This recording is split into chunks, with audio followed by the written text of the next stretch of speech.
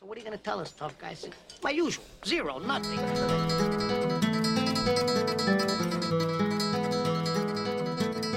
Well, if it isn't the old pop culture podcast back for another week.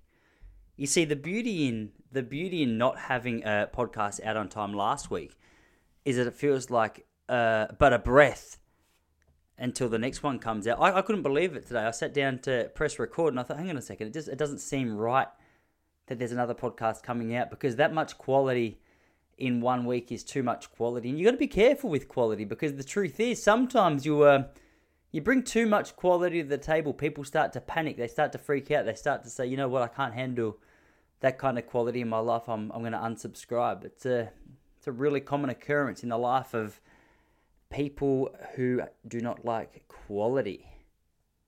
That's what I've heard. A friend told me that back in year 7, and I don't know if he was telling me the truth, but he was going on about, it was something to do with quality. I'm not sure. It was something like, you got to put more effort into your work, maybe. I'm not 100% sure. I've just used it in the right context. I think he was just being a helpful friend, saying, you know what, Tice, there's a lot that you do that should be better. I think that's actually what he said. You should be using your school time more wisely. I said, man, honestly, I don't see the value in this. He goes, well, that could be the problem. I said, you're very wise for a 12-year-old boy. He said, I'm just echoing the words of my father. I said, well, your father's a wise man. And the boy says, that's a conversation I'm not interested in having. But I just wanted to tell you, Tice, that you need to be putting in more effort at school. I said, well, the truth is, I just don't understand why I need to learn to speak Japanese. And they said, well, Tice, the truth is, you never know when Japanese is going to be a helpful language for you to have learnt. All I know is, I know ichi and ni, which means 1 and 2. I know bakayalo, it means bastard. And I know just the basics, konnichiwa, sayonara. Truth is, still yet to go to Japan. And no one saw Google Translate being as good now, or as good back then as it is now. I think there's only so much you can learn before Google Translate comes in, because it's always cool to have a language up your sleeve. Like it's a pretty cool skill to be able to go to a place, live there for a while, immerse yourself in the culture, start learning the language, speaking it fluently. But if you live in Queenscliff, you're 34 years old, you've got no plans to live long-term overseas anytime soon, Google Translate's beautiful, because how much information, how much of a good thing is too much of a good thing before it just becomes a waste of time? Because I was telling you guys here last week that, I mean, there's only so many hours in your day, and if you're going to spend 6 of those hours trying to learn Italian, then what are you removing from your schedule? What are you removing from your timetable? Just jump on Google Translate and say, hello, beautiful, say convert to English to Spanish, and it'll show you a rough translation. Most of the time, I'm pretty sure it's quite accurate. It's only getting better.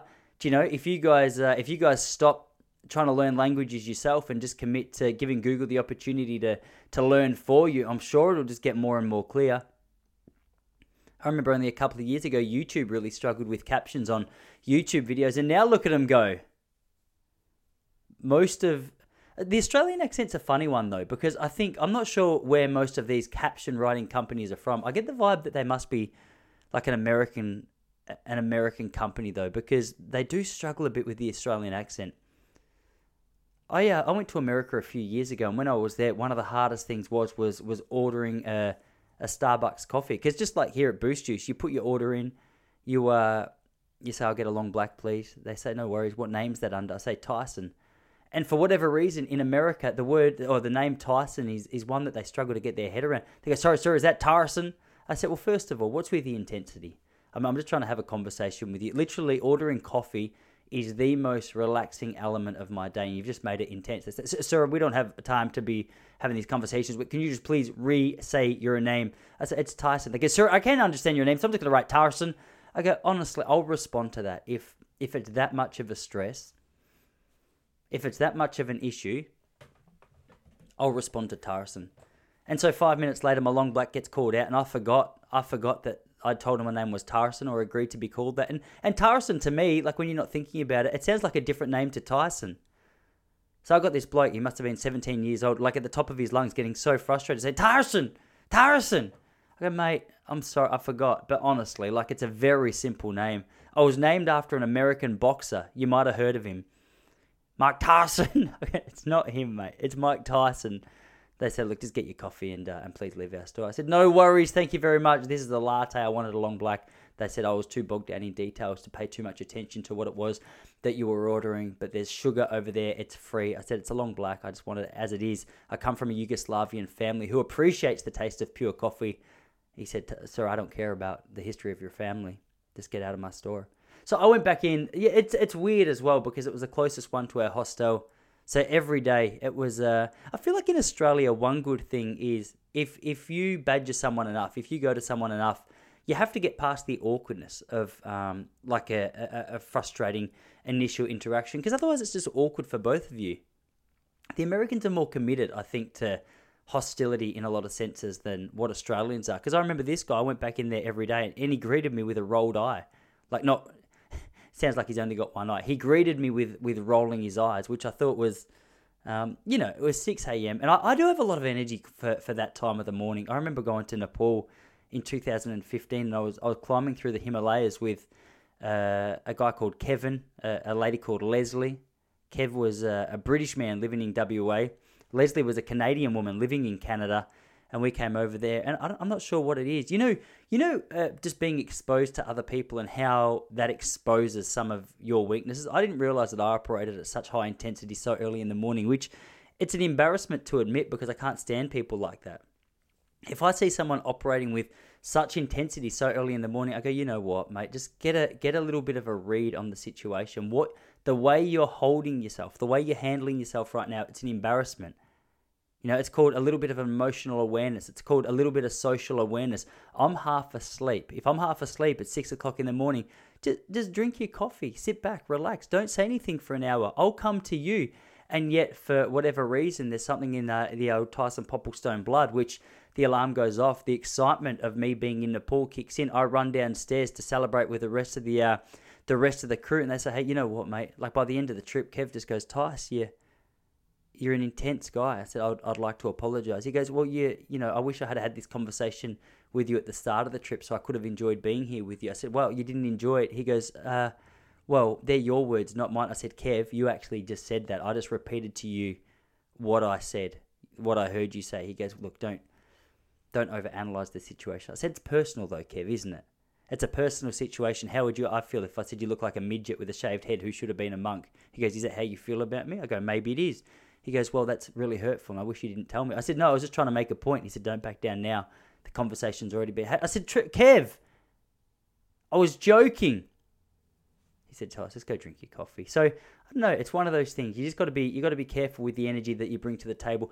There's got to be a time, I think, where there's like a mutual agreement for people with higher energy to be able to come out of their shell. Because, for a couple of days, I thought I was being quite placid. I thought I was being quite relaxed. My wife tried to use the word placid the other day. She said flaccid, which if you don't know the meaning and how different they are, Google that.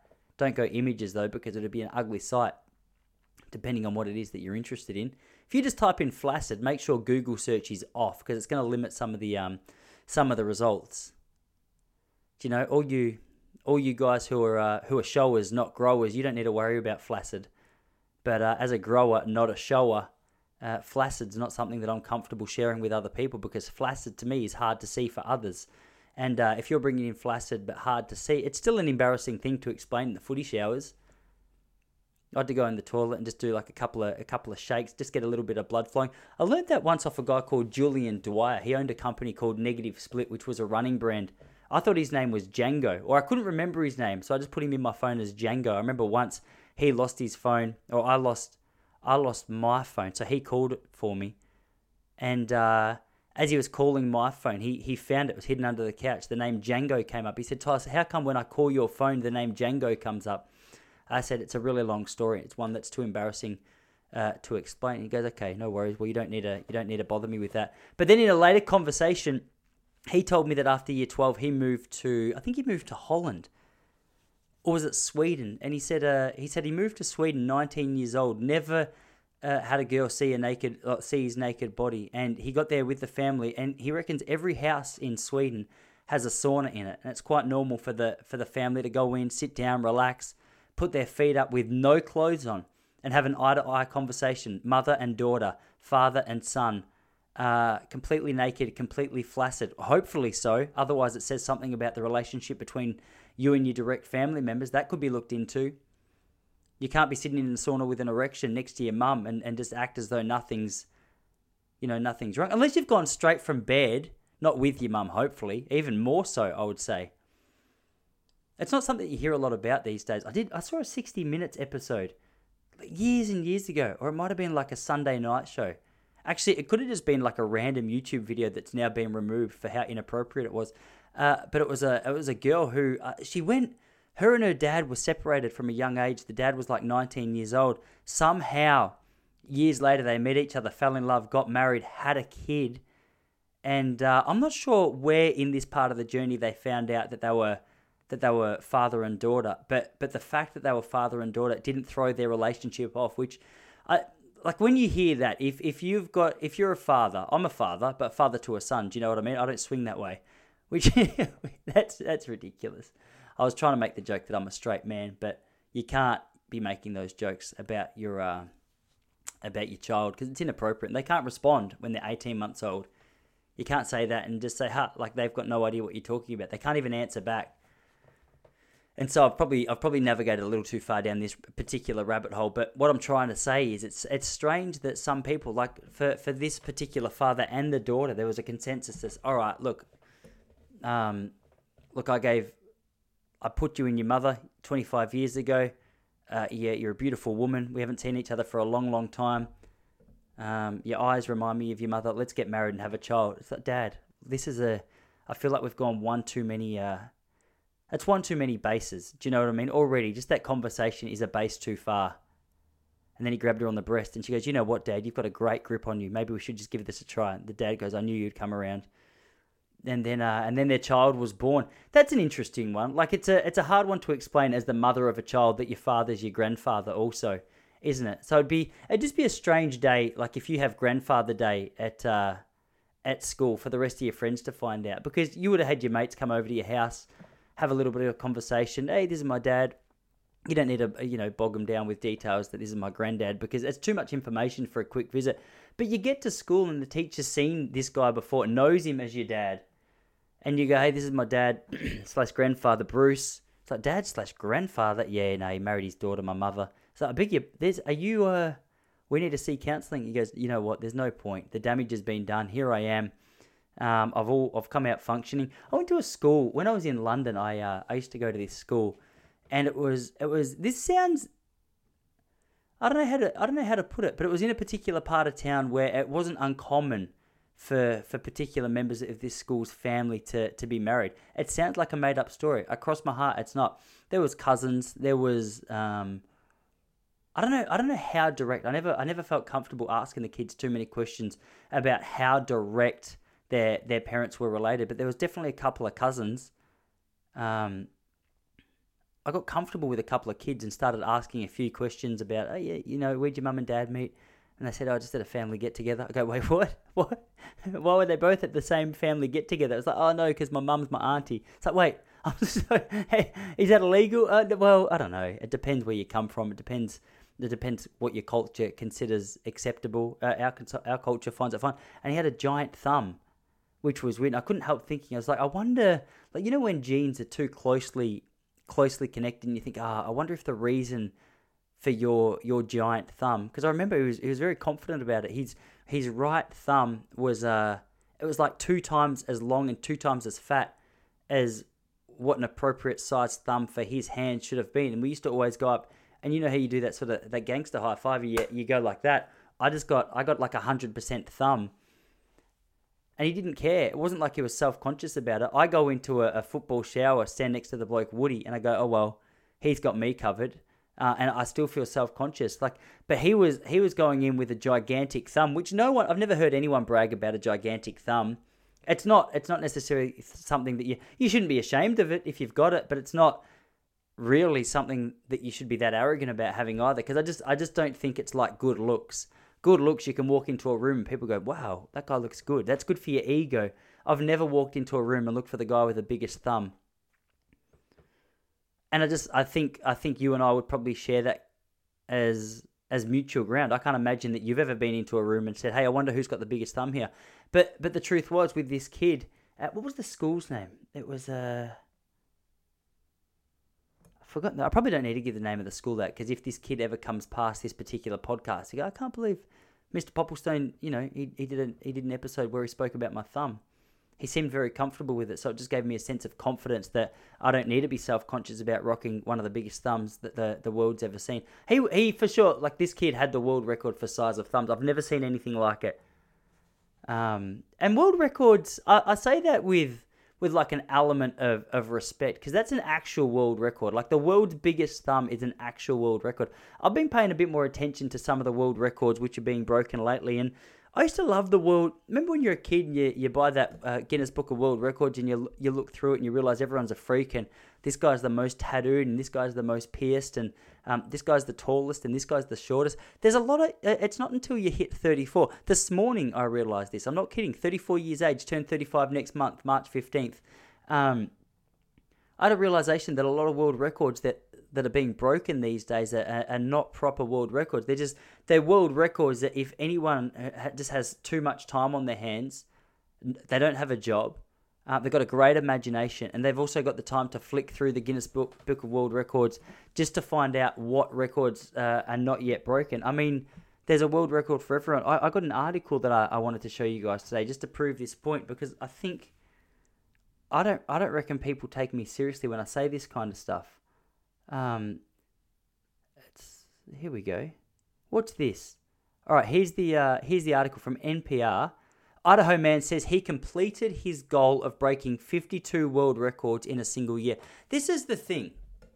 Already, you read an article headline like that and you go, well, how significant could these world records be? Because Eliud Kipchoge is the marathon world record holder, and he also went out and achieved the most incredible feat of breaking the 2-hour marathon time, which for so long people said was just impossible. Now, before you beat him up, there's so many people that aren't a fan of that world record. They say, no, but he ran in these special shoes, and he also ran in, there's a special formation, and it was a part of town where there was no wind, so the elements had been changed. As soon as you've got shoes on your feet, the elements have been changed. Like, there has to be a point of which you got to say a little bit of no to nature and a little bit more yes to the assistance of technology. So Eliud Kipchoge, I remember him in 2003. He won the world championship for 5,000 meters in Paris. Beat Kenenisa Bekele. Also beat Ismail Garouche, who was my favorite Moroccan runner.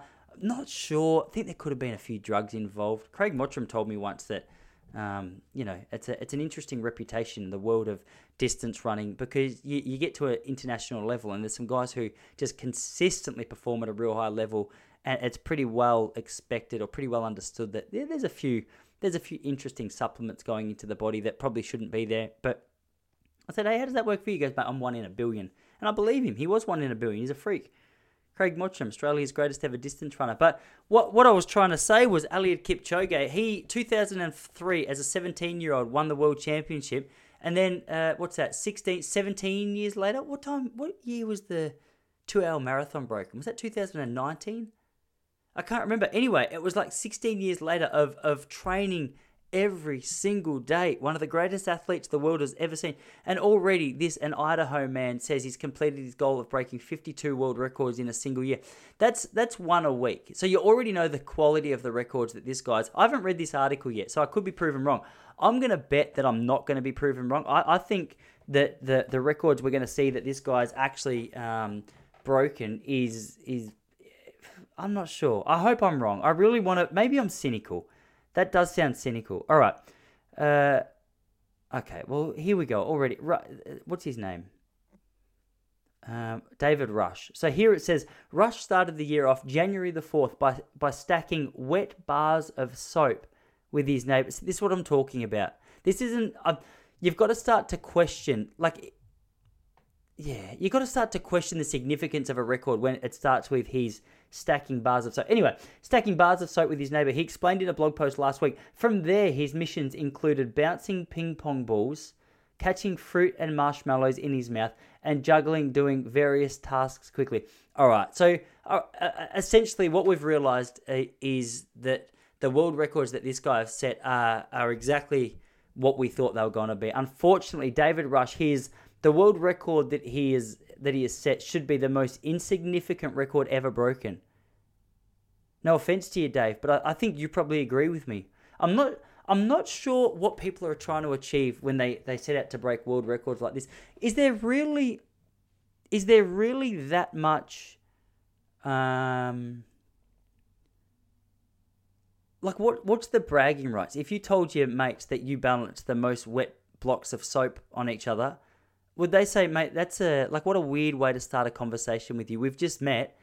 You're not a person I know. You're not necessarily even a person I'm a fan of yet. I mean, I could grow to like you, but right now the world record that you've claimed to have broken, or even that you have broken, started with you telling me that you've just stacked wet pieces of soap. Let's just go through a couple of these. In the meantime, here are the world records he can officially add to his resume. No one would ever ask for that resume. A resume is designed so that you could put across an idea that you could be the appropriate candidate to fill the spot of whatever it is that these people... A resume is what I did when I went to La Poqueta.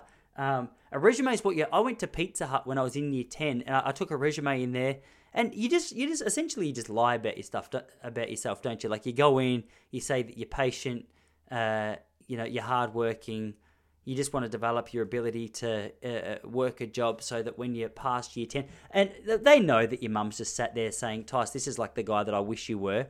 You just, essentially that's what a resume is. You just write down who you wish you were. And it didn't take long, because I had a conversation with a bloke at Pizza Hut, and he said, that's a great resume. Like, you sound like a great guy. And I was like, well, it's all lies. He goes, I beg your pardon? I said, I didn't realize I said that out loud. He goes, it's a great resume. I said, hey, sir, thank you so much for the opportunity. I'm a real hard worker. I'll never let you down. And then he said to me, okay, appreciate your resume, but what we've got to do now is I've just got to take you through a questionnaire. It just lets us know a bit about your character. It lets us know a bit about the kind of person that we're employing. It's a bit more of an honesty test. It's not so curated as what your resume is. And immediately I was worried, because I'd never done well with those kind of tests before. And it asked questions like, if you knew someone was stealing from us, how long would it be until you told us? And it was like, immediately I would wait 2 weeks. I probably wouldn't tell you, depending on the quality of the person. And I was like, well, truthfully, I probably wouldn't. You're a big chain. I'm not that interested. I don't think financially you're struggling. This is 2003. I don't think financially you're struggling. Maybe I was wrong. Maybe too many people ticked that question.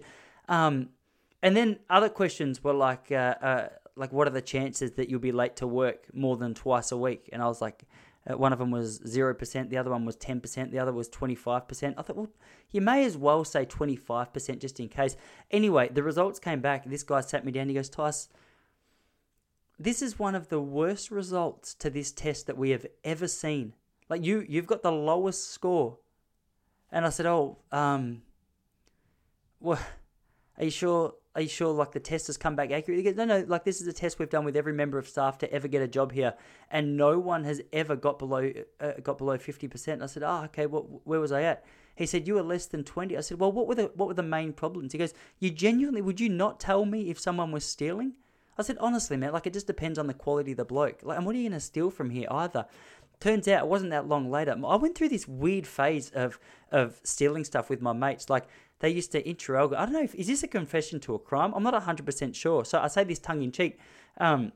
This could or could not be true.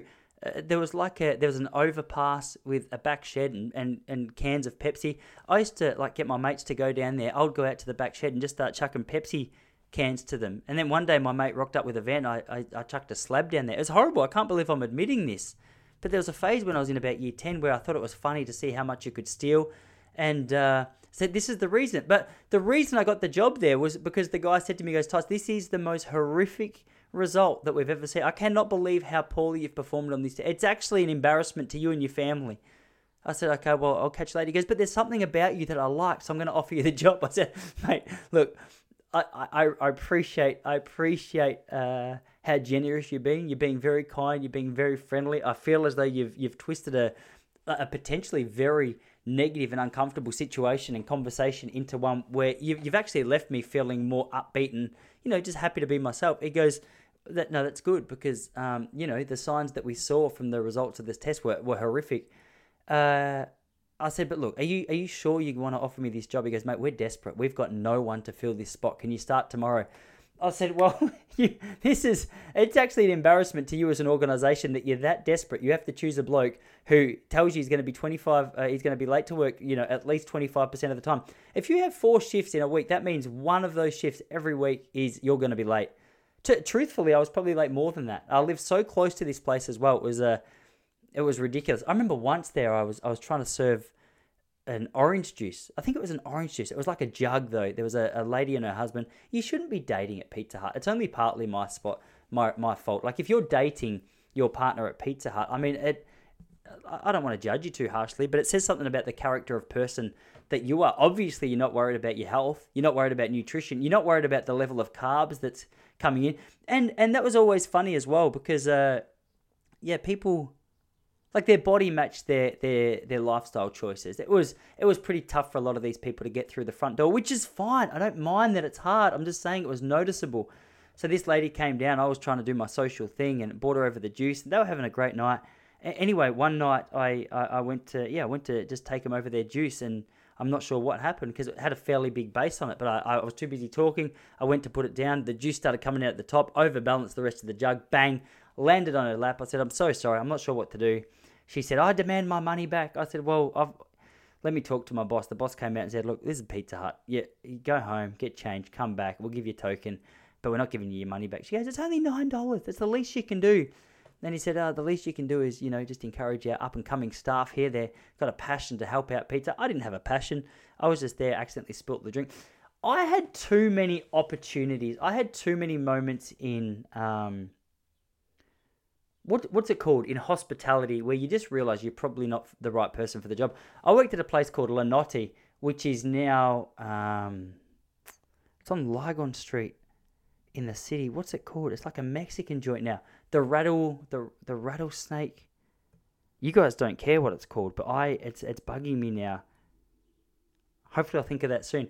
Anyway, I remember people used to come to the door and the boss used to say to me, "Tice, look, whatever you do, because I was the guy at the door.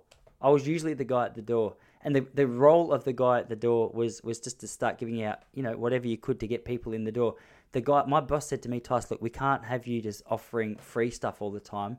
We need you just to get people in here because it's costing us a fortune for you to, just offer out bottles of wine to a table." And I was like, "Look, I'll do my best." But then the problem would be that I would get caught up because I was competitive. The bloke next door to me, Jamil La Spaghetteria, a great restaurant, closed down now. I think they had that place for, 30 years. I think they were paying like $200,000 a year for rent, which is insane. And then during COVID, like how do you justify that? Anyway, I knew he had a couple of tricks up his sleeve. So I would, rather than just let the customers walk past me because I didn't offer them something free, I would get excited and go, you know what, I'm gonna shake things up a little bit. So people would come past. I go, "Hey, I'll give you a bottle of wine to the table." And one sec, my headphones just came out. I can't hear myself. Give me. We're back. Oh, I wasn't gone anyway. I just couldn't hear myself. But then they would come past, and because people were making offers the whole way down Lygon Street, you had to be a bit more creative. So I remember, like, there'd be 4 people come past. I go, "I'll give you a bottle of wine each." They go, "Is that even legal?" I'm not sure. I haven't chatted to my boss. After a while, my boss came out. He goes, "Tice, look, you can't. This is costing us a fortune to have you on the door. Come inside and just serve the staff." And then I tell you, there was one too many times, I think, where I'd go and take a person's order. I would go to the kitchen. I'd start talking to the kitchen staff. I'd be there for 5 minutes, have a great chat with them, come back out and go, "Man, I swear there was something I had to do. There was something that had to be done." And 45 minutes later, the person at the front would be like, "Hey, just double checking how far away my meal is. I ordered 45 minutes ago." And I'd be like, "Oh, sorry, I forgot to put it through." And there was just too many times where people would go and complain about me to Jordan, say, "Look, this guy he's a terrible waiter. He's one of the most horrific waiters. Very friendly, but when it comes to details and making sure the actual meals were put into the computer so I could eat, keep myself nourished, this guy, he brings nothing to the table, and I think you should fire him." It was awkward, though, because the bloke who ran the restaurant, he was a friend of my family. So it was a close family friend. I got the job because I was a family friend. Uncle Phil was the man who was affiliated with these guys. How old was I? I think I was 21, that's horrific, isn't it? As a 21-year-old bloke, you're forgetting to put in people's meals. You're giving out bottles of wine. But But that was just the nature of the beast. That was the world I was living in. I didn't want to be there. It was a paycheck. I didn't have the attitude that says, hey, this is a really important step in the creation of your future as a man. You have to learn to work hard. I just thought, there's 3 hours left of my shift. Let's just get by any way we can. If that means a beautiful lady has to miss out on her meal, so be it. That's the nature of hospitality. And though it is the nature of hospitality, it's still a terrible attitude. But I've taken a massive detour. I'm not sure how I got there. I wanted to tell you about this particular guy who he's broken some so-called world records. Now, we've already established the first one, which was balancing wet blocks of soap. All right, here we go. Fastest time to wrap a person with wrapping paper, team of 2. No, that's a rubbish one. I'm not going to go through all 52 of these. I'm just going to read through some of the most ridiculous. All right, fastest 100 meters blindfolded. So again, this is the thing. All you have to do there is run in a straight line and have confidence that you can do that, because first of all, it was a white guy who set these results, and no offense to white people, but the truth is, name the last 100-meter Olympic champion who was white. The bloke from 2021 in Tokyo last year, he was Italian and he looks white, but he's actually more African American than you realize. His dad was an African man, so you can't be throwing him in the category. He wasn't white. Fast. So what I'm trying to say is, if you just get one fast or even one semi-fit black man to run in a straight line, he would win that.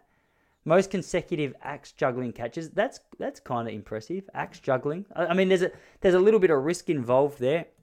Most passes of a beach ball in 1 minute. That shouldn't be on the list. Most passes of a beach ball in 1 minute. See what I mean? It's not a legitimate thing. Most marshmallows caught in mouth in 1 minute. How many people are attempting these? Fastest 10 meters balancing a balloon on the face. I reckon this guy's had one of he's set the most world records in a year, and I think it was the biggest waste of a year of his life. Most juggling catches while on a balance board, most presses of a giant inflatable ball in 3 minutes, fastest time to wrap a person in cling wrap. It serves no purpose. At least if you're the fastest 100-meter sprinter of all time, which Usain Bolt is, that's saying something. That means that with your time and your talent and hard work, you've achieved something which every single person on the planet has the capacity to attempt. I'm not saying this, I guess by that theory, this guy... Do you know what I mean, though? I don't know. Anyway, I'll go through a couple more. Farthest distance walked, balancing on... It just makes me wonder, what are people doing with their time? What are people doing with their time to make them think this is good? What about this? Just while we're at it, this is another article I wanted to read to you today. I don't know what this is, but maybe you'll be able to help me out. All right, how 90-day fiance, it sounds like Married at First Sight. My wife she's back into Married at First Sight. We'll get into that soon. It's hard to, you know what I mean? I've got all the love in my heart for my wife, but there's just certain things that it's harder to get through than others. How 90-day fiance star Stephanie Matto ended up hospitalized after eating too many beans to sell her farts. This is a really disappointing episode of the Pop Culture Podcast. I mean, I like to bring you informative information. I like to bring you stuff that together we can go, wow. Maybe I am bringing you stuff that you can say. I guess when I read this, published January the 6th, 2022, I reckon I read it a week after it came out. Stephanie Matto sold her jarred flatulence for $1,000 a piece and made over $1,000 a piece. She made over $200,000 in her 2-month venture. This chick is a genius. She's gorgeous. In her 2 month. Who's buying this? What? While subsisting on a diet of yogurt, eggs, egg farts are horrific, and beans. I feel sick just thinking about it. She ended up in a hospital when she thought she was having a heart attack. Stephanie Matto, as an influencer, YouTuber, author, what's she writing about? I don't really care. And former star of TLC's 90 Day Fiancé. She recently launched a new business venture after realizing demand was high enough for an unorthodox product. This is the thing, ladies. I know some of you anti-vaxxers out there haven't got a job at the moment. You got to use your imagination. If you don't want to go get the vaccine and you can't work as a result, this is unhygienic anyway. I don't think anyone's interested in whether or not you've been if you're spending $1,000 for a jar of fart, you're not interested in whether that person's vaccinated. I don't think you shouldn't. Oh, what has she got in that jar? Recently, she launched this November, she found a lucrative part-time work bottling and selling her own farts until things went terribly wrong. So they should have gone wrong. For 2 months, she spent her days farting into glass jars with flower petals. What's the point of the flower petals? Farting into... Sorry, one sec. I've lost my spot. Oh, with flower petals, adorning the inside and shipping them to fans. Remarkably, Maddo was making $50,000 per week in December through fart sales alone, and eventually sold more than $200,000. Blah, blah, blah. In January 2021, she was hospitalized for what she thought was a heart attack. Turned out to be a dangerous buildup of gas. At least you know she's committed to a job. At least if you've got or she's not. Like if you've just got one job and it's to fart into a jar, why have you got a buildup of gas inside your body? You honestly should be doing bigger jars or more jars. Now she says her fart selling days are behind her.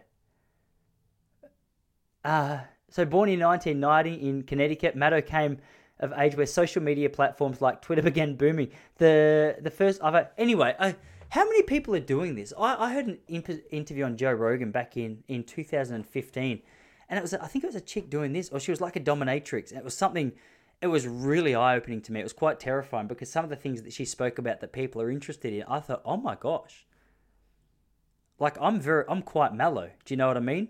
I just like it if you twist my nipple a tiny bit, not too much so that it hurts, just enough, just so the sensation can be felt, but not too much. Do you know what I mean? Some people enjoy. I was talking to some chick at comedy the other day, and she was telling me about a friend of her. I think it was a friend of hers who's a dominatrix, and apparently, like a lot of powerful guys going to these dominatrix, because like the rumor is that these guys have a lot of power in their day-to-day job, and as a result, they get out of their day-to-day job and they want to feel like it feels like to be. I was going to say manhandled, but in this case, it's the opposite. I guess for some of them, it's manhandled. I personally wouldn't call that. I'm a married man. I wouldn't call any of them, and I don't like being in that much pain. But this chick was saying they like to get stomped on with high heels, burnt with cigarettes. Some of the guys they liked a little golden shower, which is I'm too much of a like I get self-conscious that my deodorant's not working well enough at the best of time. If I could even smell like a littlest iota of piss that I'd forgot to wipe off from underneath my chin or wherever it is that it goes, I wouldn't be able to relax that day because I have to throw a shirt out. You know, if you've had a shirt for too long, I hope you guys know this. Otherwise, it's I'm a heavy sweater as well. But I hope you guys know this feeling. So you know when you've had a shirt for a little while and it's starting to get that stench. You've given it a wash and you're like, oh gee, I can still get a whiff of BO. I got mates. Actually, the 22-year-old me would have said, no, it's good for another couple of weeks, maybe months, honestly, depending on how the finances were going. But I got friends who, they're not worried about that. They're happy just to keep rocking that shirt. That shirt goes in the bin for me now.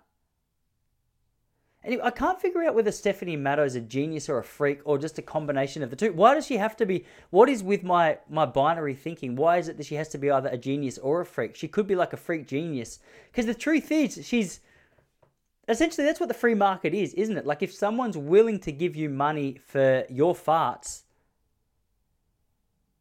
I reckon I eat a lot of beans. I'm not a vegetarian as such. I pretty much am. I would say 98% of my meals are vegetarian. Every now and then, like, I'll have a piece of fish. So there's a lot of beans in my diet.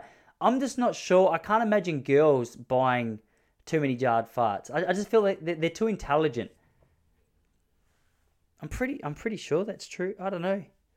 Girls, let me know. Maybe I'll start an OnlyFans. I would be too embarrassed. Like, imagine, like, especially this Stephanie chick. Like, she's gorgeous. She's so pretty. And, like, imagine being seen down the street and be like, hey, this chick is so pretty. That's so embarrassing. It's got a photo of her in hospital. She's connected to it like an IV. She's sound asleep. She looks as though she's lapping it up. But what an embarrassing conversation to have with your nurse. Because if you're in hospital and the nurse says, hey, sweetie, what are you here for? She's like, I've got to build up a gas. I've just been telling my farts. The nurse goes, 1 tick at a time. Is she already on morphine?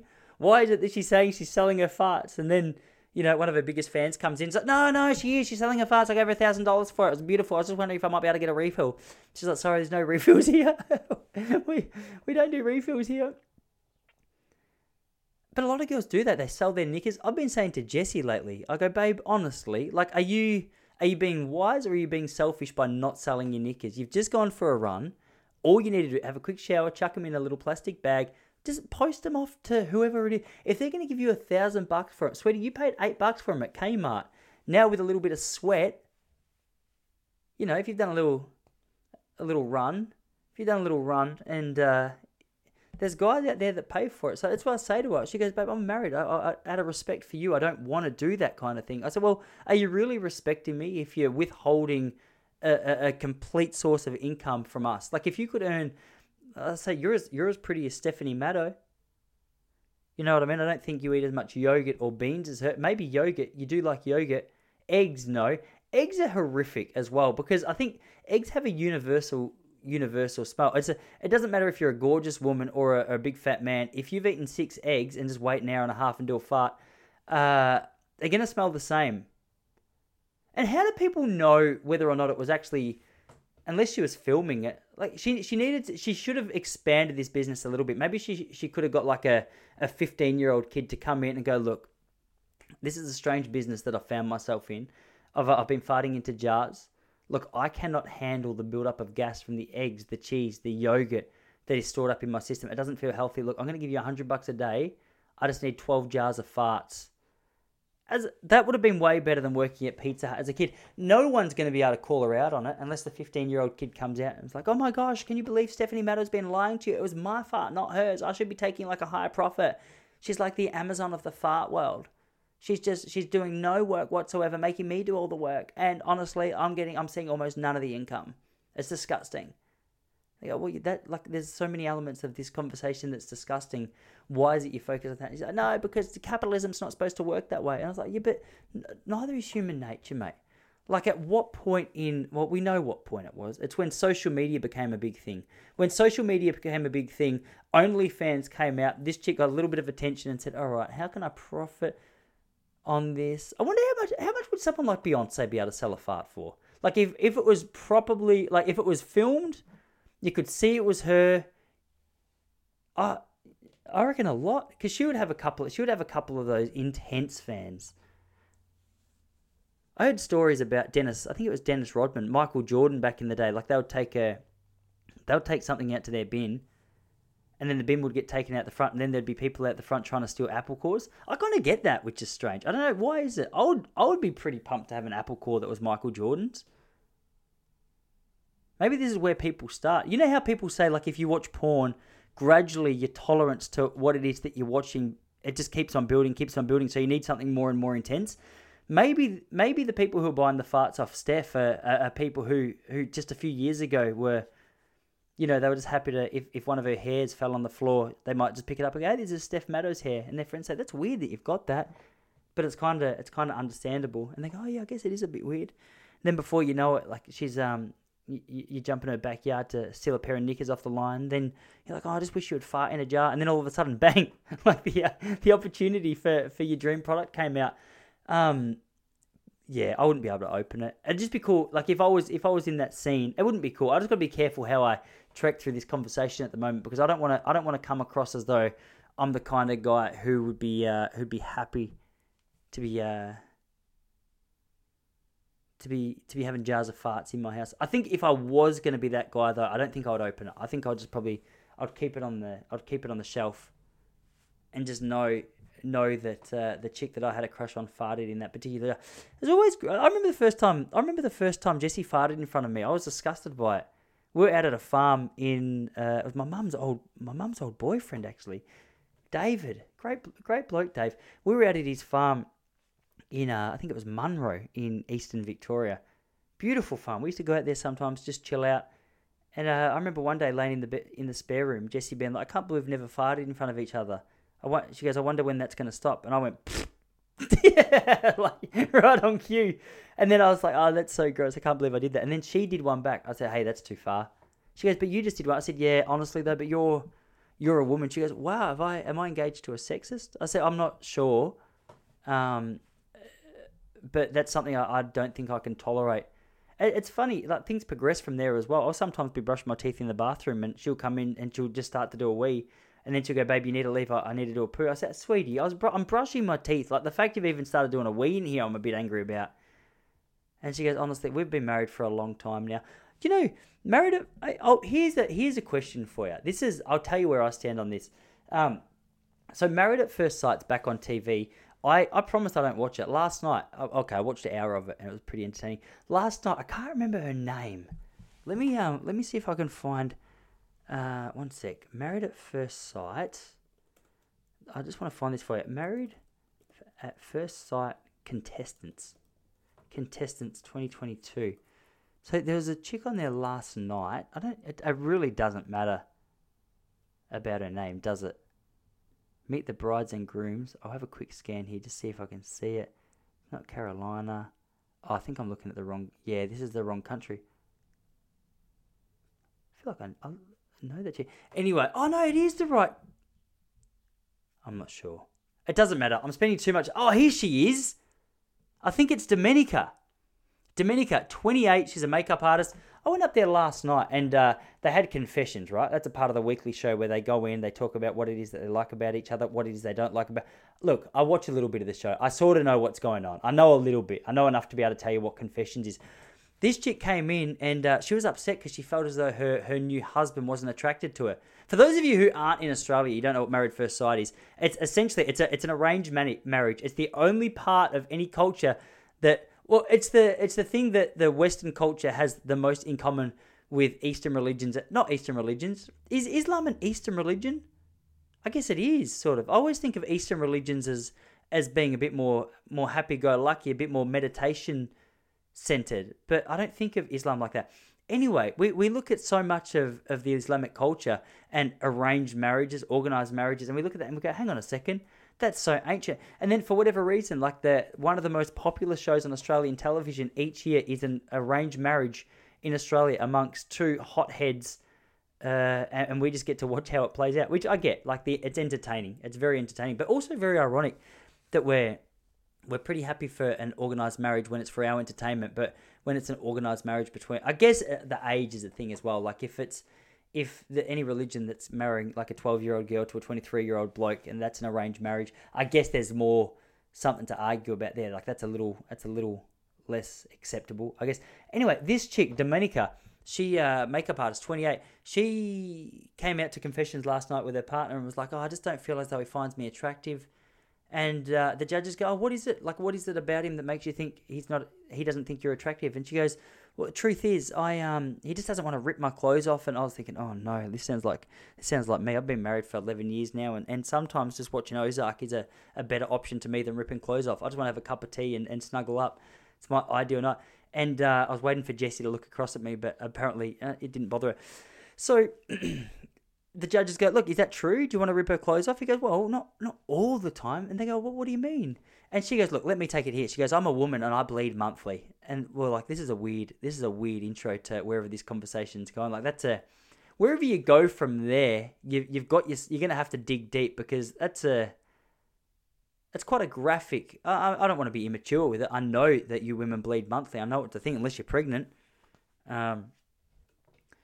Just quietly, I think I got Jessie again. I reckon, hey, watch this space. I know you're supposed to call it at 12 weeks. I think we're about 8 weeks in, so watch this space. But I'm just saying, green juices and push-ups have been working, and I think I didn't even feel like I got her that good. But I don't want to brag, but if that's the case, I'm 2 from 3.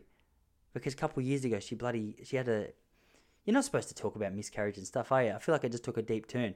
But if it's legit, if we got it, it's 2 from 3. I don't want to brag, but I'm just saying I've got some pretty powerful venom.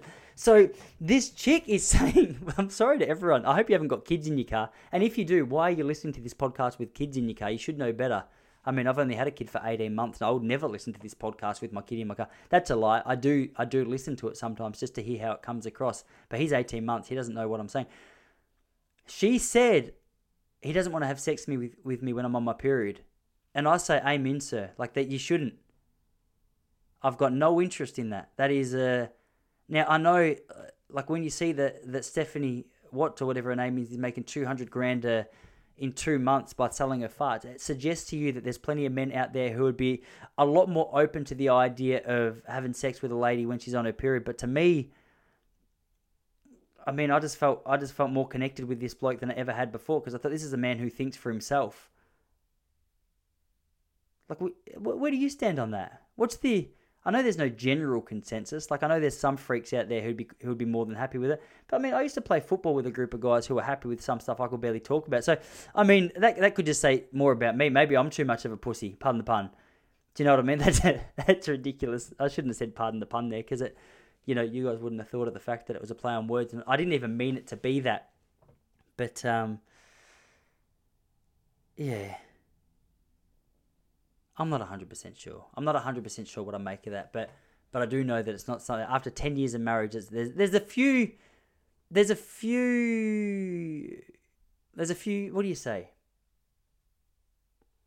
There's a few avenues. I just feel like everything I'm saying is a pun. There's a few avenues I wouldn't go down. Do you know what I mean? Now it just sounds like.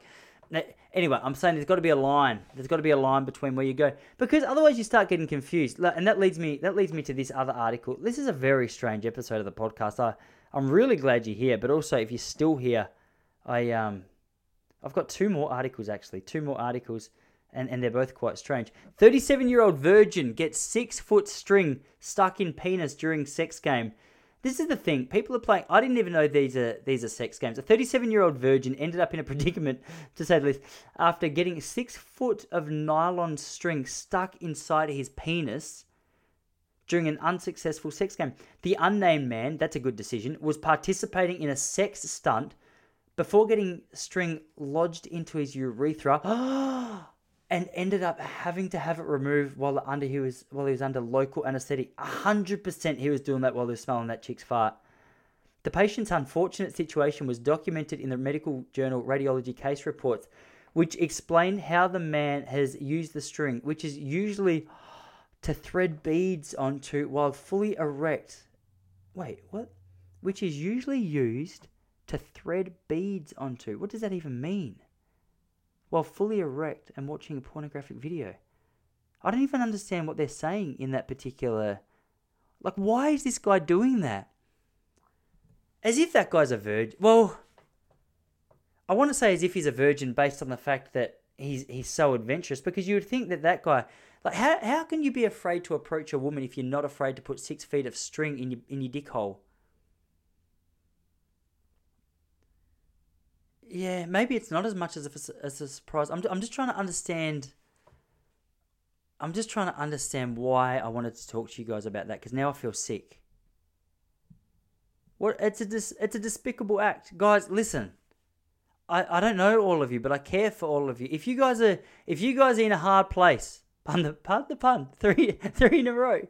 If you guys are in a difficult situation, you know what I mean. You're getting 1 foot of string stuck in your dick hole. Maybe stop, guys. Start buying farts online. Don't do stuff to yourself like that. Do you know what I mean? Make someone else do the dirty work. You just do the smell. You just do the smelling. You know, if you're into eggs and cheese, just smell that. That has to be better for your health. At least then you might still get like an element of protein going into your nostrils. But what do you get from 6 feet of string in your dick hole? Nothing. A tummy ache. You go into this is the thing, like, you always wonder in these situations, why is it that, like, how does that conversation go when you go into the hospital? Because I told you last week that I was embarrassed about the fact I had blue balls and I had to go and see the pretty nurse, and you know, she wasn't happy with the fact that her shift was almost done and now she had to deal with a 16-year-old kid laughing at the size of his balls. You know, listen to last week's episode if you're not 100% sure. Blue balls and sushi. It's not at the same time. But I mean, there's just awkward conversations that are hard to understand how they happen, and this one's no exception. Like, you got to go to the hospital. They say, okay, how can we help you? You say, hey, get out there. I've got a rope stuck in my dick hole, and they go, look, mate, this is a hospital. We're here for serious reasons. We've got people that we need to treat. We've got people that we need to look after. We can't just be doing these pranks. And he goes, it's not a prank. And they go, look, no one in their right mind would have 6 feet of string stuck in their dick hole. And he'll go, look, who said I was in my right mind? And they say, well, you appear as though you're in your right mind. And then he pulls down his pants and he's got like 4 inches left of string dangling at his dick. They go, how long is that really? And he goes, it's It's 6 feet. So what is it? So you put this, I think you're supposed to put string with like little marbles or something. I just don't understand how that goes down there. Like that, yeah. And then you got to go under, and then, I'm an honest, my problem is I'm too honest. Like if I had to go out for a few hours, I would get home and Jessie would go, "Oh, where you've been?" And I would say, "Oh, babe, I just went," like I'll try and tell her I just went to the beach. And she's like, "Oh, why are you blushing? Like why are you licking your lips? That's what you do when you're lying." I said, "Well, I didn't go to the beach." She goes, "Well, where did you go?" I said, "Just the pool. I just went to the pool." She goes, "You're still doing your lying face." I said, "Oh, sweet, I was at the hospital." She goes, "Oh my gosh, babe, is everything okay?" I said, "Yeah, I just wanted to go get a checkup." And she goes, "Oh, like what triggered the checkup?" I said, "Oh, just a few man things." And she's like, "Babe, is everything okay? Are you hiding the fact, do you have cancer?" I go, "No, sweetie, nothing like that." She goes, "Please just tell me." I go, "Well, so I had 6 feet of rope stuck in my dick hole. It was in my urethra. I had to go under general anaesthetic." And she goes, "What? Like, how did it get there?" I was like, "Oh, sweetie, I was just sitting at home the other day when I was bored, and I had nothing to do, and I was thinking, I could do the dishes. I could put this rope in my dick, and I just thought, oh, well, I've always do the dishes. I've never put rope in my dick." And she goes, "Babe, are you serious?" I go, "Well, this is why I told you I went to the beach, and you just kept asking." She goes, "You're a disgusting man. You could have been home helping me around the house. You're at the hospital with string in your dick hole." I go, "Well, I mean, we've got a kid." I go, "Well, that's not an excuse. That's even more of a reason to lift your game, to not be putting things in your dick hole." Do you know what I mean? If Charlie did that, that's our little boy. If he did that, he would get a smack, and he's not even 2 yet. We don't smack our kid, but I mean, hypothetically, if it was the 80s, we would have got a smack. I just tell him off. I look at him. Mind you, something's going to have to change, though, because he doesn't really... maybe I have to introduce the smack, because he doesn't fully understand no. Like, at the moment, I say to him no. Yesterday, my wife bought, like, this palm tree thing, and he had a basketball, and he was just chucking the basketball into the palm tree. It was damaging it. I said, "Hey, Charlie, no." And he goes, "Ha ha, ha ha." I go, No, mate, you've misunderstood what no means." And he would do it again. I go, "Hey." And he goes, "Ha ha, ha ha." I go, "Honestly, watch what happened if you do it again." He did it again. And I had no backup plan. I didn't know exactly what it was that I was going to do if he did it again. And he knew that. Anyway, before I go, I wanted to tell you I watched 2 good documentaries this week. You should check them out. One of them I bought on Apple TV, $7. Martin Scorsese film. It's on Bob Dylan. It's called No Direction Home. I'm a huge Bob Dylan fan. I've just been rereading his book Chronicles, Volume 1. It's like an autobiography of his life, and he's just a cool guy. Like he just makes me want to be a rock star and read poetry. They're the 2 things I want to do when I listen to Bob Dylan. So I've been watching this documentary. He's just a strange guy, but he's a strange guy in the best way.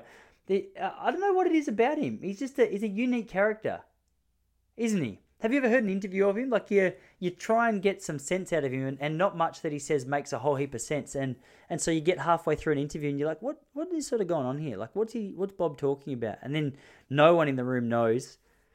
The other one was called Outcry. If you've got Stan, this is the problem. Like, there's too many platforms, isn't there, at the moment? We have to cancel Netflix to start Stan 4 days after our Apple TV cuts out before binge restarts. It's like, wait, this is a lot of paperwork just for a streaming service.